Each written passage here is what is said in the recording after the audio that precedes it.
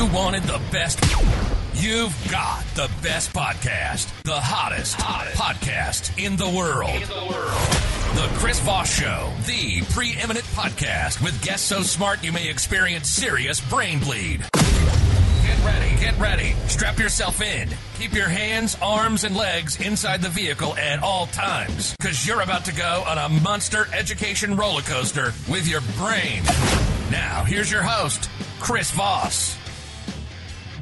Hi, folks. It's Voss here from the ChrisVossShow.com, the ChrisVossShow.com. Thanks for coming by the show, guys. We really appreciate it. I think David's thoroughly entertained here, is on the show with us, David Gergen, and it's probably the first time he's been on an MMA Wrestling Federation style on the show. You got that one right, but I'm learning something every day.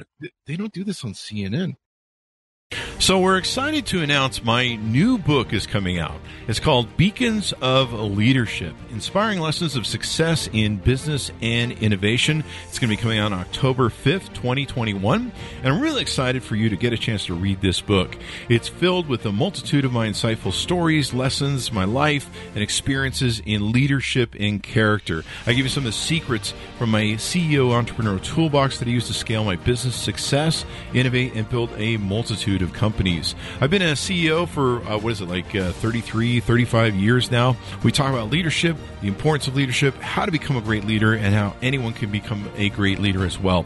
Or order the book wherever fine books are sold. Anyway, we have David Gergen on the show, as you probably have been figuring out right now. He is the author of the newest book, Hearts Touched with Fire, How Great Leaders Are Made. It just barely came out May 10th, 2022. So you want to get a chance to order this book up and check it out. I think you're going to love it. From my experience, we'll talk about it on the show. David, let's see. David is a professor of public service and founding director of the Center for Public Leadership at the Harvard Kennedy School. In addition, he serves as a senior political analyst for CNN and works actively with rising generation of new leaders.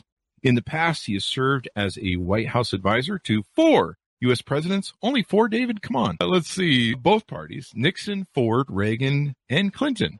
He wrote about those experiences in New York Times bestseller, Eyewitness to Power, The Essence of Leadership, Nixon to Clinton, and now he has his wonderful book he's going to be talking about today. Welcome to the show, David. How are you? Terrific, Chris. I'm delighted to be here, and we just, in the wake of it, we made the New York Times bestseller list this past Sunday. Woohoo! We're thrilled about that. Congratulations. Well, thank you. And I wasn't sure if we were built for that or not, but so far it's been encouraging. We're delighted, and equally so delighted to be with your show. Congratulations, and it's an honor to have you as well. It is an awesome book, so it's definitely well-deserved and should be, definitely continue to be a bestseller. Give me your plugs, your .coms, wherever you might want to have people look you up on the interwebs to find out more about you. Well, I guess you can go to davidgergen.com would work. Gergen is Gergen. First name is Dave. There you go. So, David, what motivated you to want to write this book? Well, I've been teaching for a long time, and I thought I had some lessons I'd like to impart to people who came after my teaching. That was sort of the start of it, and that was 2-3 years ago, maybe 4 or 5 years ago, actually. And in any event, I had other obligations at the time, like kept on getting in the way, so I never really got started. But then, we started having this cascade of crises in the country, something that's very threatening to our democracy. And I decided I really wanted to speed it up because I think one of the ways we're going to get out of this mess, and one of the best ways we're going to get out of this mess, is for a new generation to come to power. So we have fresh energy, fresh blood, fresh vision. We've got a lot of folks like me. I just turned 80. We shouldn't be running things anymore. You're in your 80s. It's great to be on the sidelines and kibitz and give thoughtful, sage advice. Of course, we have sorts of sage things to say, but I think we need to prepare the next generation. And the earlier we pass the baton, the better. That sounds a little ageist, David, to be quite honest with you. It sounds a little bit ageist, as to say. Oh, yeah, of course it's ageist. That's the way the world works. That's the way the world works. Listen, when I came to Washington, the World War II generation was in charge. Those were veterans from the war. We had 7 presidents from John Kennedy through George H.W. different parties. All 7 wore in military uniform. Everyone sacrificed something in his life. Several put their lives on the line. And frankly, they turned out to be terrific at governing. because they were well prepared for it. They were hardened up. They fought under the same flag. Of course, they were going to work together to try to do good things back home. That was a wonderful generation. And, Tom Brokaw aptly called them the greatest generation. But the generations that succeeded, then the sandwich generation, the Generation X, as they were called, they were born between 65 and 1980. That's you, right? Yeah. And there have been some excellent individuals in the baby boom generally.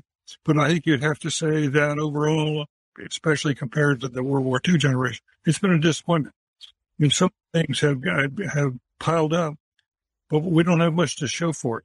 Yeah. The World War II generation left the stage. We were the strongest nation since the days of ancient Rome in terms of our economic power, our military power, our cultural power. We were respected everywhere. Right now, we're seen in retreat. Then we do some things right, but they're modest, and we're more paralyzed and poisoned than we are productive. And is there anything you could directly attribute to that? Is it because we need more fresh, younger leadership, or what do you? Well, why do I say that? Well, first of all, I've had the privilege, as I say, of teaching in the classroom now for about a quarter of a century, mostly at the Kennedy School. So there are a lot of elite people who come there for graduate studies. This is for people who are basically looking for a master's, and they go off and try to do good things in the world. But I have seen the quality of people coming through fairly dramatically improve over the years. And so I see especially the young people. We've got a lot of scholarships now for veterans, because we want them to complete their education and go on to do great things. I think they're going to be the leaders of the future. I'm right there at the forefront among leaders for the future. And we have a whole stream of young veterans who are coming through, come to the Kennedy School, come to other schools. They're running for office. They're running for Congress. They're running for the city hall. They're running for the teachers, and they want to be there for PTA and things like that. These people are really serious about changing the direction of the country. The millennials and Generation Z, as they're called, I think are particularly well prepared to do that. But we need to do more to prepare them than they are now. They're in the forefront. But I'm happen to be a big believer in national. I believe every young person ought to be encouraged to give at least a year back to community. And if you can, give 2 years. And then you knock it off your debt, your college debt, or whatever debt you piled up. You get a year. You give us a year, we give you a year debt reduction. And we give you a chance to go work in places you've never lived before. You come out of Brooklyn or something like that. We're going to send you to the Rocky Mountains. You're going to be deep in the forest. That'll be a good experience for you. And vice versa. People coming out of rural America need to come and see what it's like to live in the cities and why we have, why do we have so much crime in our cities these days? What the hell is going on? Why are these mental health issues? All the different things that are accumulating now. We need fresh people to come in and deal with this, and people who are more confident. Country right now has lost the confidence in our leadership. We don't think they lead. We don't think they're very good leaders, and the institutions they're serving don't lead very well either. Do you think that a lot of it may be the decline of the middle class over the last 40 years? Yeah. And people just have gotten more desperate?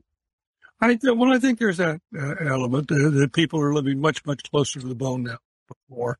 And I think it's also, Chris, the fact that we see these problems and we all go, oh, this is awful. Whether it's Buffalo or whether it's going to be Texas, the shootings. But nobody expects anything to be done in a serious way. It's sort of like, people calling out to Biden when he was there, do something, do anything, just do something. And I think that reflects the sort of downcast quality of can we ever get anything right anymore?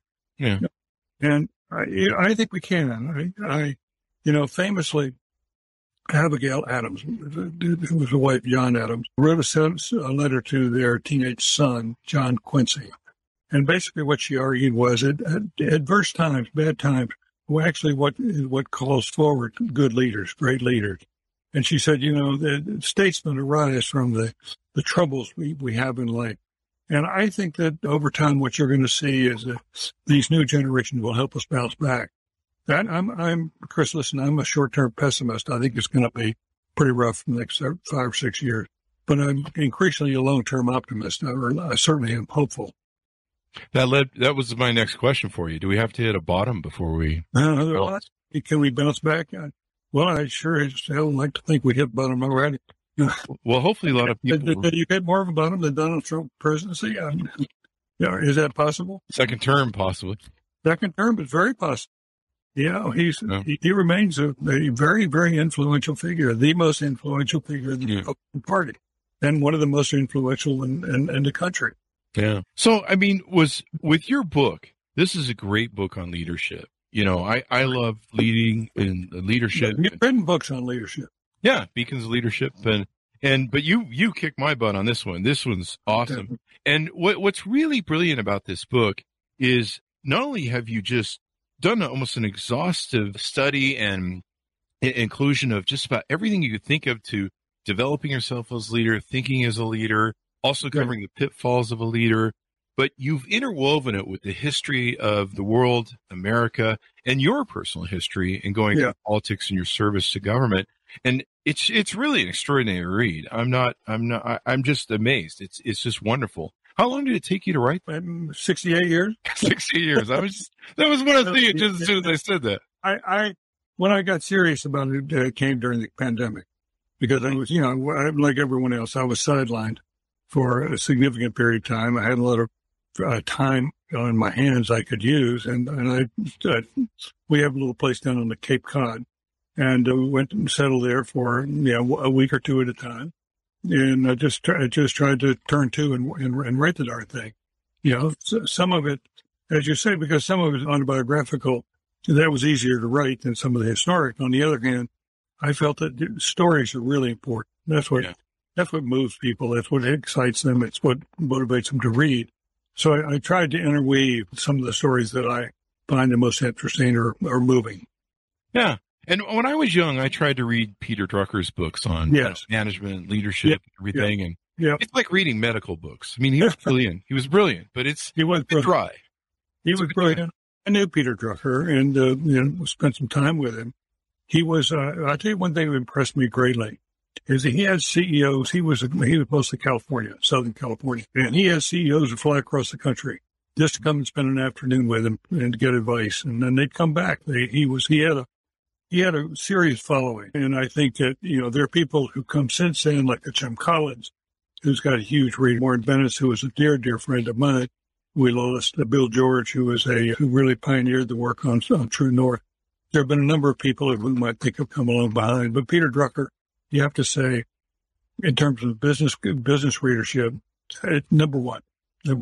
Almost like an encyclopedia. Yeah. I mean, it was just...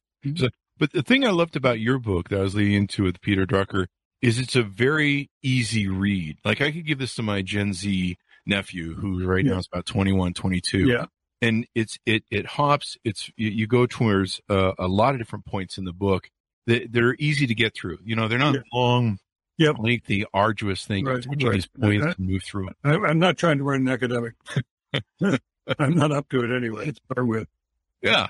But I mean, it's exhaustive. I mean, you've covered, I was going through it and I'm just like, he's touched on like every single thing you can think of. Like it's just extraordinary. And you even talk about some of the low parts of the low arts of public leadership. I thought that was kind of interesting. Yeah. You talk about falling down. I read a lot of manuals on when I was growing up at 18 on how to be a leader, how to be a CEO. I was preparing my first company. I started at 18, but no one ever said, hey, here's the stuff you should watch out for, the bad parts, the low parts. Yeah, you got to know that. But otherwise, if you don't, it's like everything else. What doesn't kill you makes you stronger. But so many people have, especially kind of people who go to elite schools, they've had their paths strewn with rose petals, as the saying goes. But life is not like that. Life is not kind to anybody in that sense. So you got an Franklin Roosevelt. He had a gorgeous life for 20, 25 years. It looked like he was going to be, but he was seen as very light in his shoes. And then he was struck down by polio, the worst scourge of his day. People thought it was contagious. They hit people up in the attic and that sort of thing who came down with it. But that was Roosevelt's crucible moment, as we call it in leadership literature. And some people in the crucible moment, the research shows, a bunch of people who go through crucibles and get knocked down really, really hard, they never get back up. There's also another group of people who within a year or so, because they have a little resilience, within a year or so, they're back up. They're not going great, but they're fine. I mean, they're where they were before they got hit. Then there is this third group that's really the most interesting. And that is the group that goes down. They're down for a while. Roosevelt thought God had forsaken him and God had forgotten him. And he tried for 7 years to walk again, never managed to do that. But it was that through that experience, that crucible, Roosevelt and so many others have found that they actually gain in strength. They especially gain in moral purpose. You know, it was like Reagan after he was shot and telling us on staff, you know, I was spared and I owe the rest of my life to God for sparing me. And had a sense that was sort of it was a religious commitment, but it was a way of life commitment as well. And that's what you find. And I found that with Katharine Graham at the Washington Post, when her husband committed suicide and she was a housefrau. And, you know, and she built herself into Katharine Graham, the publisher, and with the most successful publisher of her day. There are people like John McCain. You know, there's a guy named Jim Stockdale, and you probably don't know that name, but he was one of the people like McCain who was shot down over Vietnam, and you know, wound up spending time at the Hanoi Hilton. That POW experience for McCain, Stockdale, and others, for other Americans, longest time in a prison, foreign prison of any generation. And yet they came through and came out of it stronger. I mean, that's remarkable. It says so much about who they are as individuals, but what's possible. And because you think about it at the beginning, you think, oh my God, you're going to get struck down by cancer or this or that. It's unbelievable. Somebody just sent me a story of Art Garfunkel and a fellow he grew up with. And and Garfunkel, his best friend, had eye disease and went blind. And Art Garfunkel stood by him, and it was his likeness. Their song about the darkness, let the light go in, came from that experience. Wonderfully inspiring stories. There are so many of these inspiring stories that we have to tell young people, give it your best shot. You may well get knocked down. Things may go badly for you. You may lose a parent. You may lose a child. All these things can happen to you, but you still can make a difference. And you can be a force in your community. We don't need, in this new generation, we do need some people to top. We need, where are our Zelenskys in the United States? Why haven't we had Zelenskys among our men? But there's an awful lot of work to be done at the community level, building up neighborhoods, having growth come from the bottom up. And I will tell you, I think that a lot of black women are showing the way on it. Mm-hmm. They're the ones who I think are bringing a moral quest and a moral commitment to the arena, which has been, and I don't like some of their politics. They're too liberal for me in some cases. For this, or the Black Lives Matter movement or the Me Too movement or so forth. In AOC in particular, I part company with her on policy. But I think, Chris, we should celebrate the fact that they're in the arena. They're giving it their best shot. Yeah. Here's their perspective. Good. We need to get your perspective. Everybody ought to have a voice. Yeah. You bring up a good point, and I like how your book is written in a way that can help people have a broad-based painting of leadership, not only to build it, and you have so much stuff that you've put into it, from all, even just little things like little character bits and little pieces of like, here's what to do here. And like I say, I read a lot of books on how to succeed when I was young. I could have used some more books like yours where there was a part in it like, here's what happens when you fail. My cathartic times that I went through, crises in my life definitely built. You did your own crises. Yeah. Yeah. I've survived. I think I have. I don't know. Let me pinch myself. But what are some other things that you want to tease out about the book to encourage readers to pick it up? Well, I think a couple of things that are not well appreciated as I think they should be in leadership development. I've tucked them away at the back of the book, called Booster Rockets. But one is just as a leader is not born, but is made, and in my judgment, self-made. So is in some ways, so is a public figure who takes seriously the ideas of public service and tries to translate them into progress. We have people who are self-educated impress the hell out of me. Take Harry Truman, for example. And when he graduated from high school, his parents were too poor to send him to college. So he went back to the family farm And he lived behind a farm mule plowing that farm for 7 years. But during that time, he got self-educated. He read and he read and he read. And by the time he, got into public life, he was the best read. He's the only president in the 20th century who never went to college. And yet he was the first president. He was probably the brightest figure in that whole group in terms of being self-educated. So, and look at General Mattis. He's another. I became friendly with General Mattis through writing this book and working with him, reading his stuff, and we talked a lot, and we're going to try to do some things on the road together. But he's a wonderfully self-educated man. He is, as a Marine, he just read and read and read. When he had one of his last assignments, they said he could take his books with him, his personal books, his personal little library. Turned out he has 7,000 books. Holy crap. Books, and he read them. Wow. He read them. He was some sort of, so that's a remarkable thing to start with. And I do think it's important. I think it's important to read and to keep your mind open and to keep learning, because we live in a very quickly changing world. And it's going to be one of the most important things, as historians will say, is that history sped up a lot during our current time. So that's one issue that I think is really important. It doesn't get enough attention. But the other, I think leaders, to be really effective, truly need a good sense of humor. I think you've got to be able to, some things are so painful you just got to laugh. That was sort of what Lincoln found. And that's true. And the presidencies, I remember one of the reasons I'm nostalgic for the Reagan presidency, even though I'm not as conservative as he is, I'm obviously more of a centrist. But Reagan had a great sense of humor. Mm-hmm. He just, he could just blow you over with it. And he didn't need the presidency. He wasn't like Nixon, whose life would have been judged a failure had he not made it to the White House. And, But with Reagan, he didn't need to go to the White House. He'd already had a great opportunity.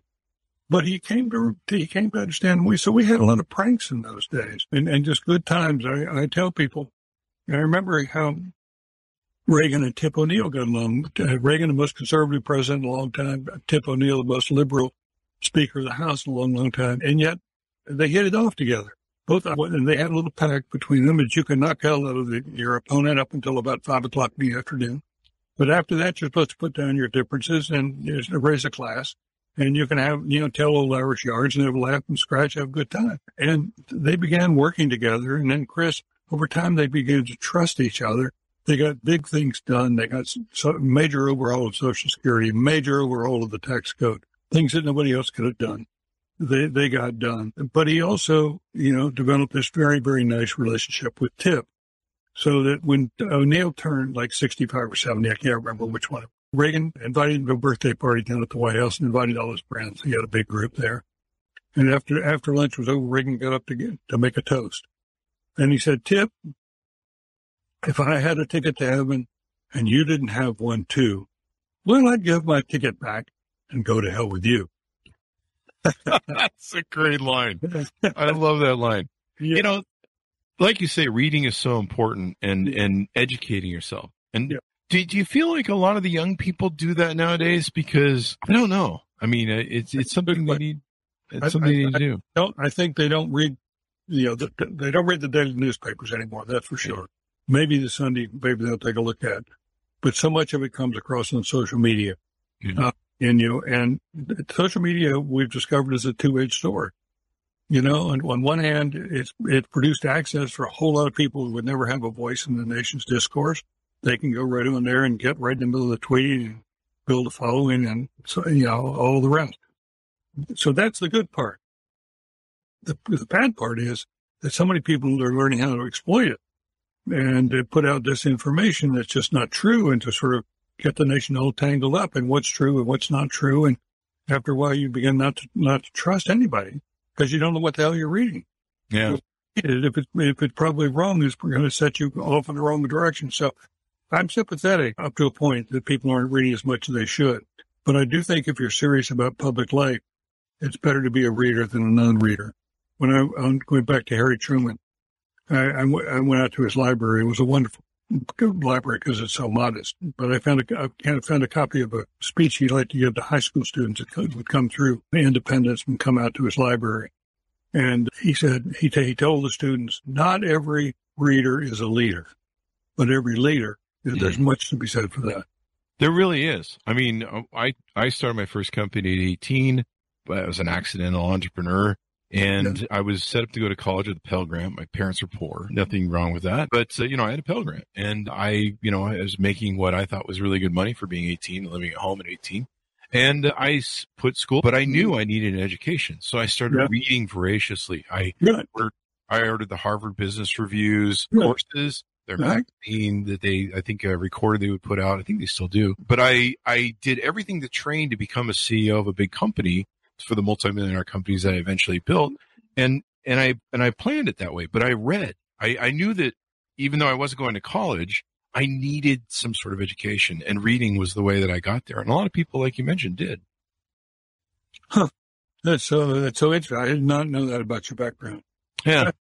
Fascinating. Parallels to other people who come through life and I think done well, because it's also true that the time some people would use reading, spending too much indoors. You are out there in the real world trying to develop something, having an idea, following your bliss, but trying to build an organization at 18. That's a remarkable thing to do. I mean, I think that's probably, I would imagine that's been a big booster in your own life. Oh, definitely. I mean, it really helped me understand what I would need to do when it got to the scale. Now, like I said, I didn't read any books like yours that say, hey, there's some dark times. You deal with this and watch out for that. But thank God for Harvard Business Review, or else I would have been. Yeah, well, I know. They charge an arm and leg, but you get your money. It was well worth it. I think it was like $75 a pop back then. Back in the 86, 80s. So this is a great book. You talk about how a lot of our leaders now, I think I've seen different interviews about discouraging Biden and Trump from running. We have the House leaders and other people. And when and they're wonderful folks, but when I see them like trying to deal with some of the AI and technology and some of the newer stuff, you saw some of the Senate and congressional hearings on them that were just embarrassing because these folks just weren't up to par.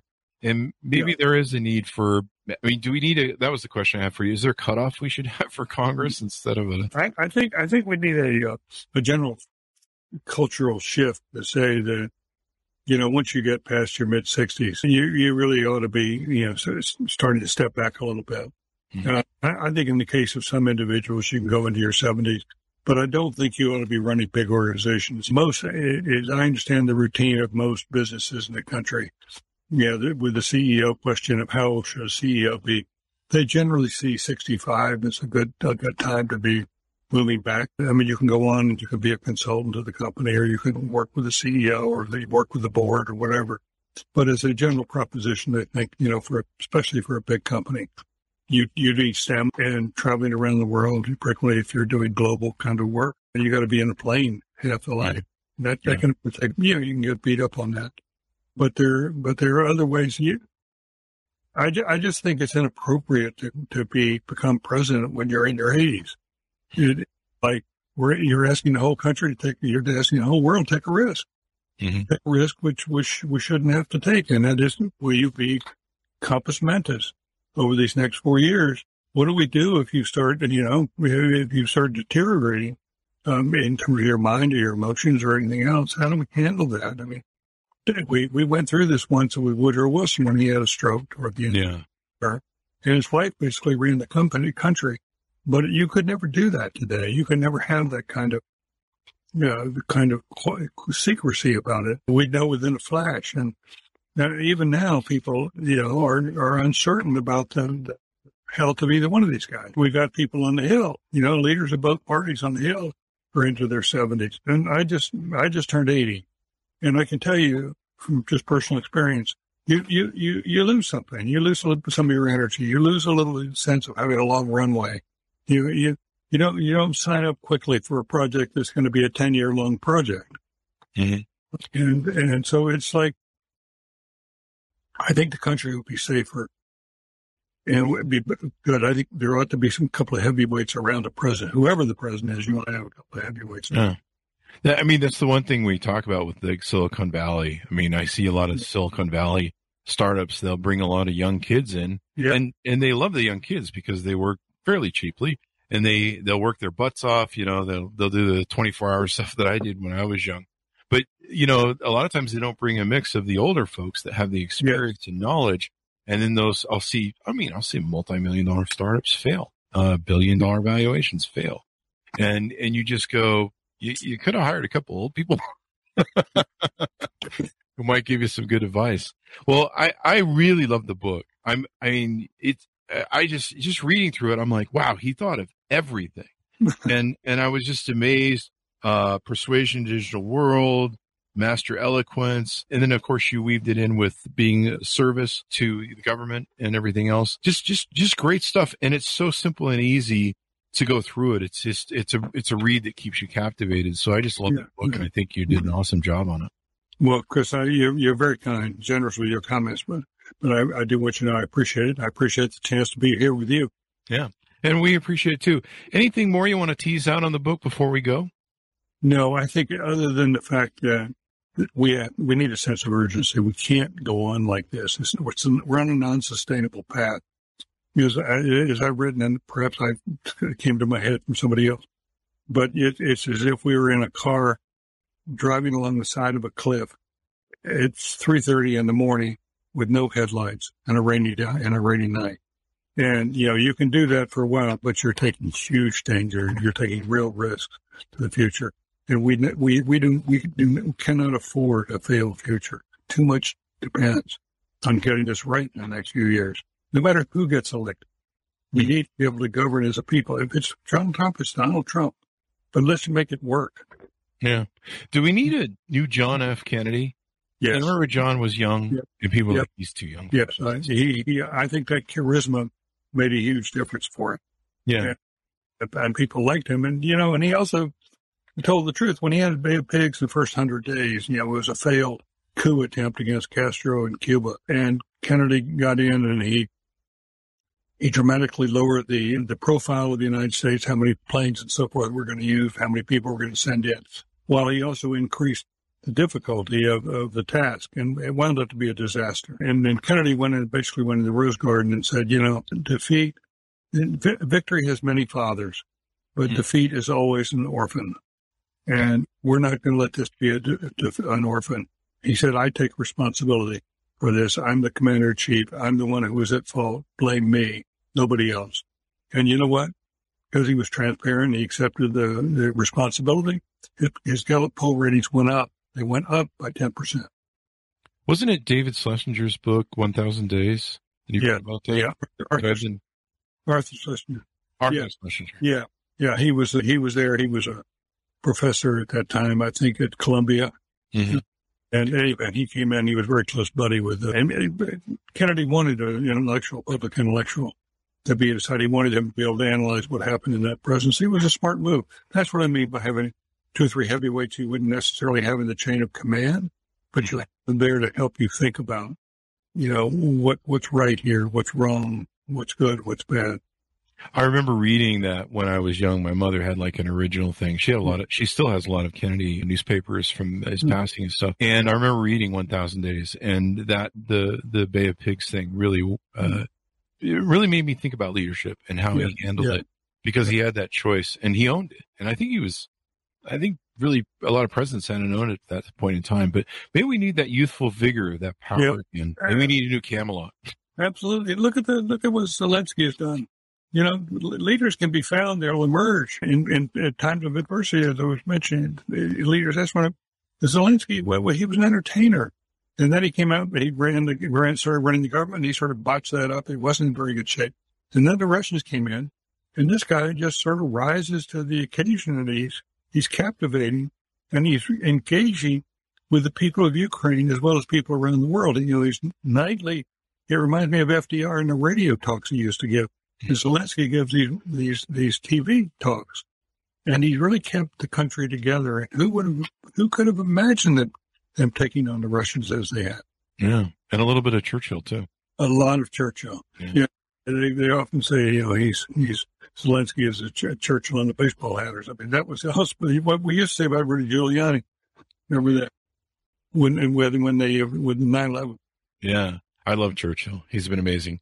Well, David, it's been wonderful to have you on the show. Give us your plug so people can find you anywhere, please, sir. Okay, fine. At davidgergen.com. And always remember Chris Voss. He was very important getting me here. Thank you. There you go. Thank you very much, David, for being on the show. We certainly appreciate it. Thanks to my audience for tuning in. Go to youtube.com/Chris Voss. Go to goodreads.com/Chris Voss. All the places you see us on: LinkedIn, Twitter, Instagram, and all those places in between. Be good to each other. Stay safe, and we'll see you guys next time. Right.